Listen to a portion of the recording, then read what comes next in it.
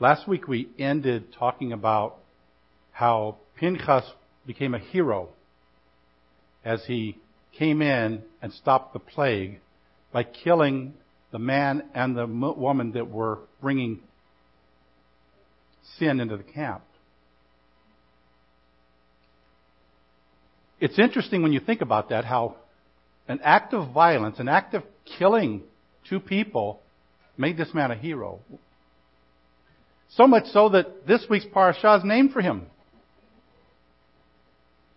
We're going to start off in Ecclesiastes chapter 1 and verse 2. And according to the TLV, we read, Futile, says Kohelet. Completely meaningless. Everything is futile. What does a person gain in all his labor that he toils under the sun? A generation comes and a generation goes, but the earth remains forever. The sun rises and the sun sets and hurries back to the place it rises.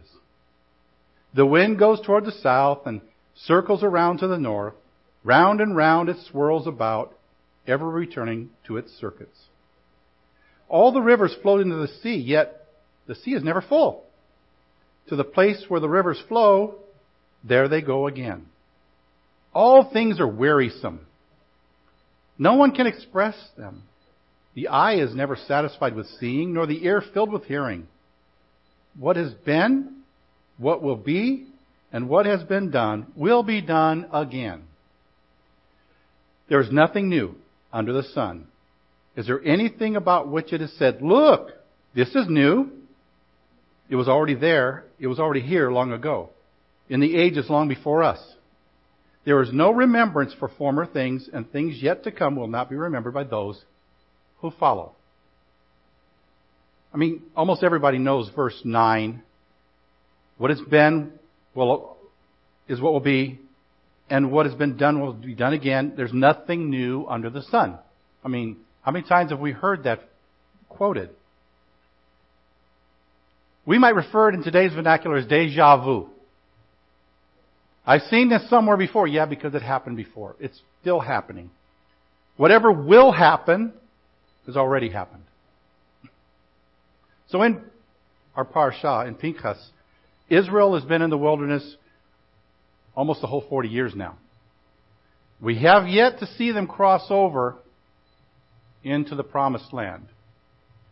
But we've seen the first generation of everyone that came out of Egypt that rejected God's instructions, the ones that He's concluded that they would not enter the promised land. This portion shows us that they're dying off. That older generation is almost completely gone. In addition to that, God extended that fate to Moses and Aaron because of their lack of faith and their disobedience to His commands. And we talked about that before, that it wasn't so much what Moses did, it's what he didn't do. It's not that he struck the rock instead of speaking to the rock, it's that he didn't follow God's instructions. So he was disobedient. And we talked about how Aaron was just as culpable because he was Moses' advisor. And he didn't stop him from doing what he did. So Aaron has already died in this parashah. We find that the original leaders of the people are also dying off. Joshua and Caleb are still alive. Why is that? Because they came back with a favorable report. Pinchas is not only a relatively unknown at this time, but he also becomes a leader. So who would he know about him? Of course, he's the grandson of Aaron, the high priest. He's the son of Eleazar, the priest. But until now, he's just another one of the Israelites. No one of any great importance. But he makes a dramatic appearance. And we read about that again, like I said, the last 9 verses of Balak.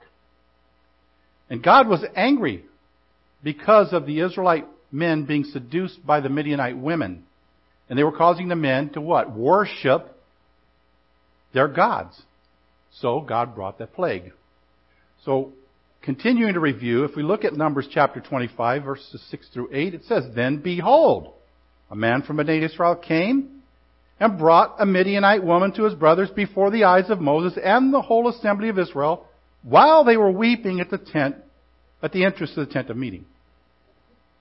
When Pinchas, the son of Eleazar, the son of Aharon, the Kohen, saw it, he arose from the midst of the assembly, took a spear in his hand, and went after the man of Israel into the tent and pierced them through, both the Israelite man and the woman's belly. Then the plague among Bnei Israel was stopped." Before we move forward, think about that for a moment. What do you imagine the people were doing in front of the tabernacle weeping? They were praying. They were praying for relief from this plague that had come upon them because of the actions of many of the men. What arrogance, huh? What indignation. Right there in front of the tabernacle, as they're weeping and praying, this man had the audacity to bring this woman to the tent, right in front of them. Well, this became a little bit too much for Pinchas to ignore. So that's when he acted. He rose up, ran the spear through them both, and the plague was immediately stopped.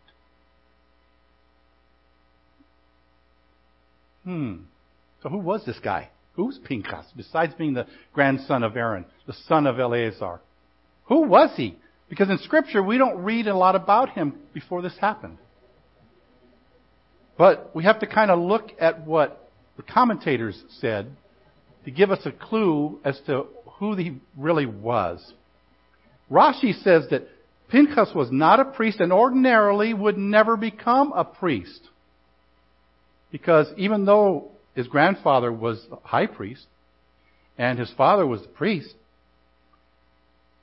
and at this time his father became the high priest because of the death of Aaron. But the reason that Pinchas wasn't a priest, according to Rashi, is because he was born after his father was appointed as a priest. And the rule that only sons born to priest after the priest was appointed as a priest could become priest after him. Well, back in Exodus 6:25, during the time Moses was dealing with Pharaoh, Pinchas was born. Well, obviously, his father was not a priest yet. Not only was he already born as a child, he was brought out of Egypt with the rest of the Israelites. That might stir up some thoughts. Okay, wait, he was part of the generation that left. Is he going to die? Let's see. And according to Rashi, this is what disqualified Pinchas from ever entering the priesthood. But because of his actions during this plague that God brought upon the people, we see that God rewarded him in Numbers 25, beginning of verse 10. Then Adonai spoke to Moses, saying, Pinchas, the son of Eleazar, the son of Aharon the Kohen, has turned away my anger from Bnei Israel because he was very zealous for me among them, so that I did not put an end to Bnei Israel in my zeal. So now say, see, I am making a covenant with him, a covenant of shalom. It shall be for him and his descendants after him a covenant of an everlasting what? Priesthood. Because he was zealous for his God and atoned for Bnei Israel.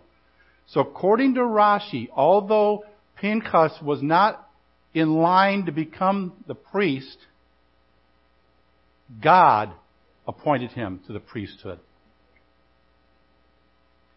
According to Joshua 22, Pinchas entered the land of Canaan with the rest of the Israelites, and he succeeded his father, becoming the third high priest. He was rewarded because of his faithfulness to the instructions that God gave to Israel. So both Pinchas and his father entered into the promised land. Because of all that Pinchas did, he did the right thing. So that was an exception to the rule that entire generation that came out of Egypt needed to die.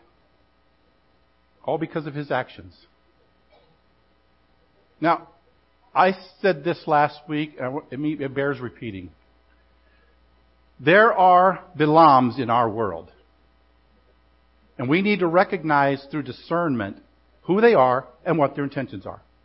I went on to say that their intentions, of course, are to destroy us, to destroy the believers of the Most High God. That's what their purpose is. Well, this week I say we need some Pinchases too. People who will overlook the fear and intimidation of evil in this world and to be bold and courageous in doing what is just and what is right in the eyes of God. Look at our nation alone. Don't worry about the rest of the world. Just look at our nation. Some have said that the signs of the times and the moral collapse of our society is how they refer to what's going on now. The signs and times and the moral collapse of our society, but what's bringing it about? Evil, and not standing against it. That's why the collapse of our society is happening right before our very eyes. But we have hope. We have the hope of the return of Yeshua to deliver us. As Solomon said, we just read it. There's nothing new under the sun. In this day and age that we live today, we're faced with many of the same adversities that the Israelites faced in the desert, especially during this parashah. And they were preparing to go to battle, battles that would actually lead them into conquer and take possession of the land that God promised to them. Do you think they were all that bold and fearless? I think they were a bit afraid. They needed encouragement. It took someone like Pinchas to encourage them to be bold and do what God said. See, they were entering a land where the people didn't yield to God's authority. I mean the people in the land, the Canaanites. They worshiped non-gods. They offered human sacrifices to those non-gods. They perverted sex, which God instituted for holy purposes. They used all these things in their pagan religiosity and in their religious practices. That's a people that were practicing things that God called an abomination. The exact opposite of what we're supposed to be doing. But if we look in our world today, we see some of those same abominations.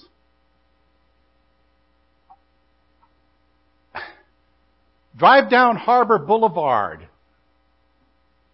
Yeah, see? Everybody has met it. You know what I'm talking about. It's there. And that's just one street. You can name other streets and it was the same thing. Perversion.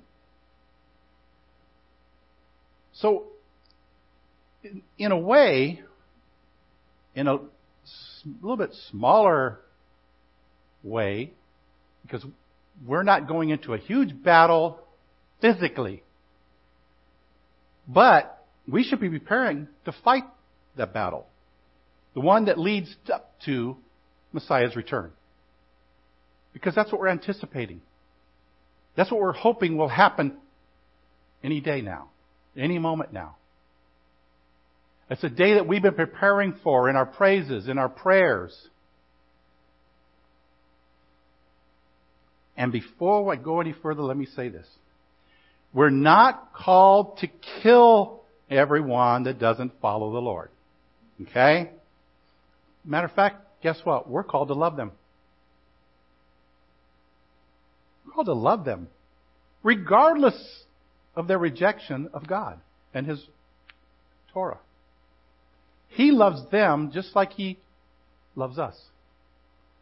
He loves them the way He loved us before we came to faith.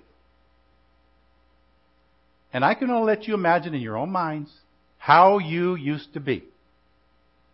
Because I can imagine in mine how I used to be. But we are headed toward a great spiritual battle. So we do need to be prepared for it. How do we prepare ourselves? By studying, by praying, by being there on our knees, on our faces, interceding for others. Now, Mouse read this morning the Haftarah from Jeremiah, which is the assigned parsha for this particular Shabbat. However, the regular Haftarah for Pinchas would be 1 Kings chapter 18, verse 46 through 19:21. And we read about how by the power of God, Elijah was victorious in killing all the prophets of Baal. But in chapter 19, verse 3, we find Elijah was what? Running for his life. Wait a minute. God just directed him in his actions and in his deeds, his words, to kill all these prophets of the false god, or again, the non-God. But now he's running for his life. How many of us would be any different, though? You finished doing that battle, and now a decree has been gone out against you, in this case Elijah, to kill you, kill him. So after God gave him this mighty victory, he ran like a scared little child. But that's what we all become when we're faced with adversity. So guess what? I say that as a bit of a negative thing, but that actually should be an encouragement to us. To know that even one of the greatest prophets ever to live had their moments of human weakness. Even when we have our moments of fear, then when we exhibit that same measure of faithfulness that Elijah showed, that's something that we can all succeed in. The Ruach, the Holy Spirit, is here to lead us and guide us, to direct us, and show us what we're supposed to do, tell us what we're supposed to do. He's speaking on behalf of God the Father and Yeshua. So every believer today has the same ability as Elijah did to stand against evil, to stand against the prophets of the non-gods. When we make the choice to trust in Him, to follow Him, we take on responsibilities. But we also take on the ability to be just like Him. We were created in God's image. In the first century, there was only a small remnant of Israel that answered God's call to follow Yeshua.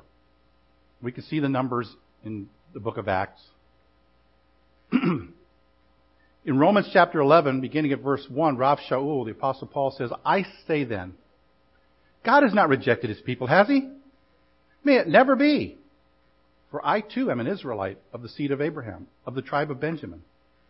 God has not rejected His people whom He knew beforehand? Or do you not know what the Scripture says about Elijah? How he pleads with God against Israel? Adonai, they have killed your prophets. They have destroyed your altars. I alone am left, and they are seeking my life. But what is the divine response to him? I have kept for myself 7,000 men who have not bowed the knee to Baal. So in the same way also at this present time, there has come to be a remnant according to God's gracious choice. So even though majority of Israel in the first century did not follow Yeshua, did not accept the salvation He brought to His people, there was a remnant. There's still a remnant today. Much of that remnant, and no, I'm not trying to promote any particular group, any particular organization. Let me just say that this remnant is found in the Messianic movement as a whole. Here in the 21st century, there's an even greater number of the children of Israel who have not, matter of fact, some even refusing to accept Yeshua. The followers of Yeshua today, like us, particularly the Jewish believers, that remnant of today, not only have an opportunity, but they have an obligation to carry out their divine destiny. Now, we can read it in the Brit Hadashah, what Peter and John and many others began to do back there in the first century. There are many more numbers today. So there's a greater ability, which means there's a greater responsibility to be witnesses for Yeshua. We talk about this all the time. That we're not to be enclosed between four walls. We're supposed to carry the message out into our neighborhoods, to our families. The hardest part, even those who don't want to hear it. Because it's not our responsibility to choose who's going to hear us and who's not. It's their responsibility to accept or not. But within those witnesses for Yeshua, it includes the many Gentiles who have joined themselves as part of the remnant. We've all become part of the Messianic movement. And our purpose is to spread the good news. One day, may it be soon, Lord, this remnant will become a multitude. And it'll be the fulfillment of what Rav Shaul said in Romans chapter 11, verses 25 through 27, when he said, "For I do not want you, brothers and sisters, to be ignorant of this mystery, lest you be wise in your own eyes, that a partial hardening has come upon Israel until the fullness of the Gentiles has come in. And in this way, all Israel will be saved. As it is written, the deliverer shall come out of Zion. He shall turn away ungodliness from Jacob, and this is my covenant with them, when I take away their sins." Again, it's not up to us to take away people's sins. It's just up to us to spread the good news. Then it's on them to accept and the Holy Spirit to work in their hearts. If you remember in John chapter 17, verse 16, Yeshua was praying to the Father and he said, "They are not of the world, just as I am not of the world." How many have heard the phrase, and you see bumper stickers and window stickers, "not of this world"? Well, it's become more of a catchphrase. What does it mean, not of this world? It needs to be more than just a catchphrase. It needs to be something that inspires us to do more. Okay, if we're not of this world, what world are we of, and what are we supposed to do as a part of that world? The kingdom world. What are we supposed to do? We're not of this world, so we don't do the things of this world. But what does it mean? See, it's time for us to increase our commitment to serving God. It's time for us to do more in being witnesses of Yeshua to others. It's time for us to become more fervent in prayer. Shameful plug. 9:20 every Shabbat morning. Intercessory prayer in the nursery. Become more fervent in prayer. It's time for us to become that remnant that Rav Shaul was talking about. It's time for the Pinchases of our time to rise up, to be revealed, and to act. Again, I'm not saying take a spear to anybody. Okay? You did not hear me say that. You did not hear me say that. But are we ready to fulfill our destiny? If not, why not? And when will we be? Are we ready to become that remnant in the days we're living in today? Again, if not, why not? And when will we be? See, most of us living today, whether Jew or Gentile, we're not born into the priesthood. But just like God himself appointed Pinchas, he has also appointed us.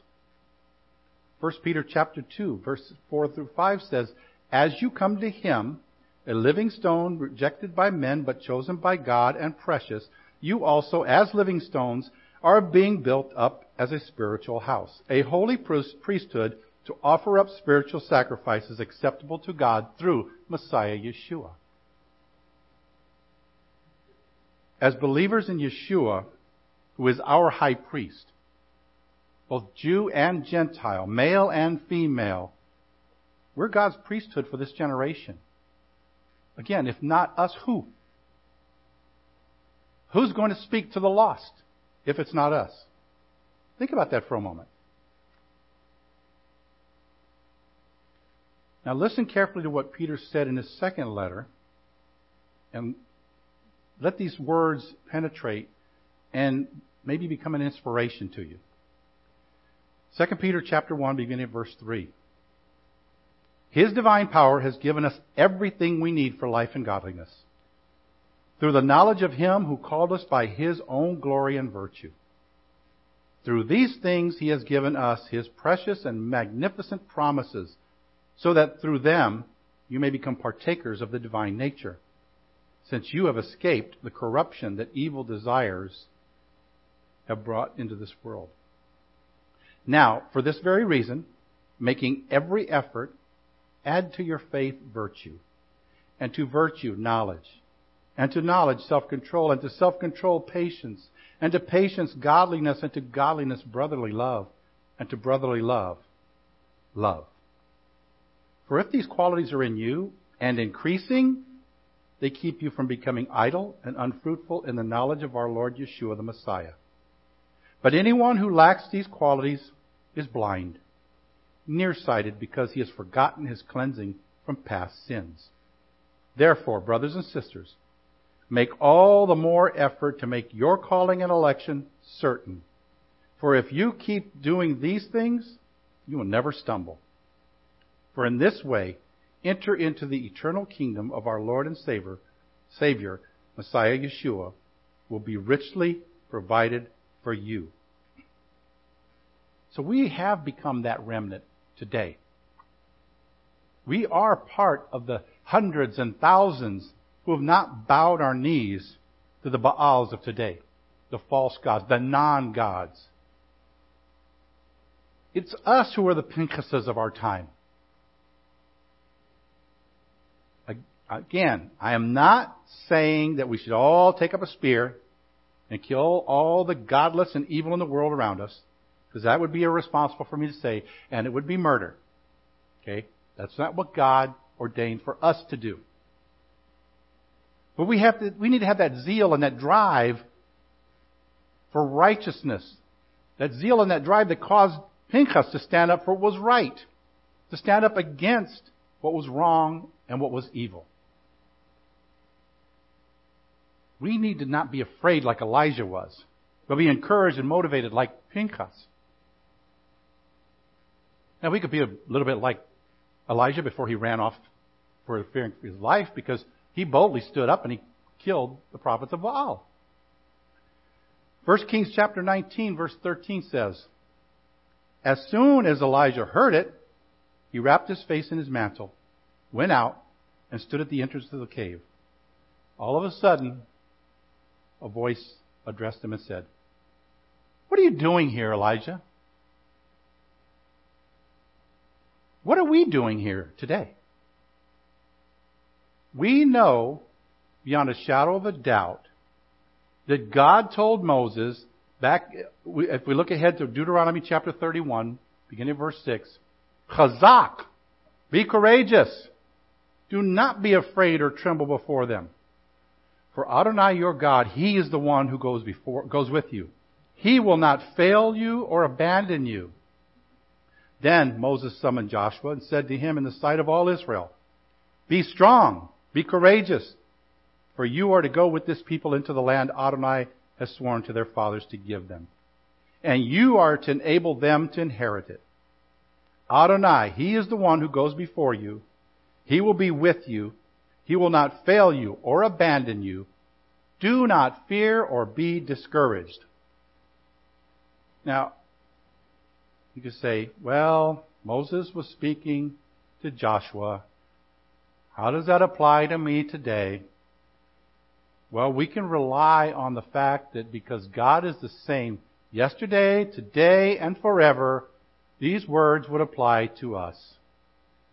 In Acts chapter 10, as I close, beginning at verse 34, then Peter opened his mouth and said, I truly understand that God is not one to show favoritism, but in every nation, the one who fears Him and does right, what is right, is acceptable to Him. Every nation, everyone. God is not showing favoritism to anyone. He is not showing favoritism to Pinchas. He's not showing favoritism to Joshua. It extends to those that live today. You and I. And all of those within the Messianic movement. All of those believers in the Most High God. All of those of us that hold the responsibility of going forth into the world to deliver this good news. The Son of God, Yeshua, our Messiah, is coming soon. Today? I don't know. Tomorrow? I don't know. Next week? I don't know. But that doesn't matter. I'm supposed to do now and today what He has instructed me to do. We're all to do what He's instructed us to do until the day He does come. Are you ready? Lord God of Abraham, Isaac, and Jacob, we do thank You and we praise You because You have given Your word to us so that we can know what You desire from us. So that we can know what You require of us. It's a great responsibility. But like Rav Shaul told Timothy, the only way we're going to do it is we have to study to show ourselves approved unto You, Lord. A workman that's not going to be ashamed and rightly dividing, understanding the word of truth. That word of truth that was given us by You, through Your prophets, through the disciples. We pray that the Ruach HaKodesh is so precious to us, will show us new ways to do what we need to do. I pray that You would breathe into us a fresh life.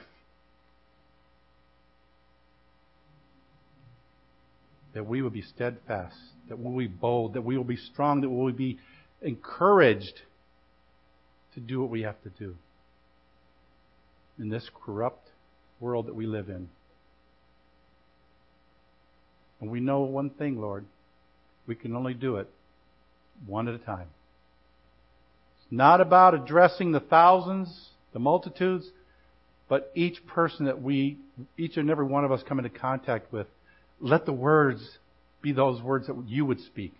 Let those words penetrate their very souls and their hearts, that they will appreciate what Yeshua did for them, just like we do.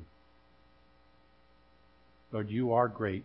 You are greatly to be praised. There's none like You, O Lord.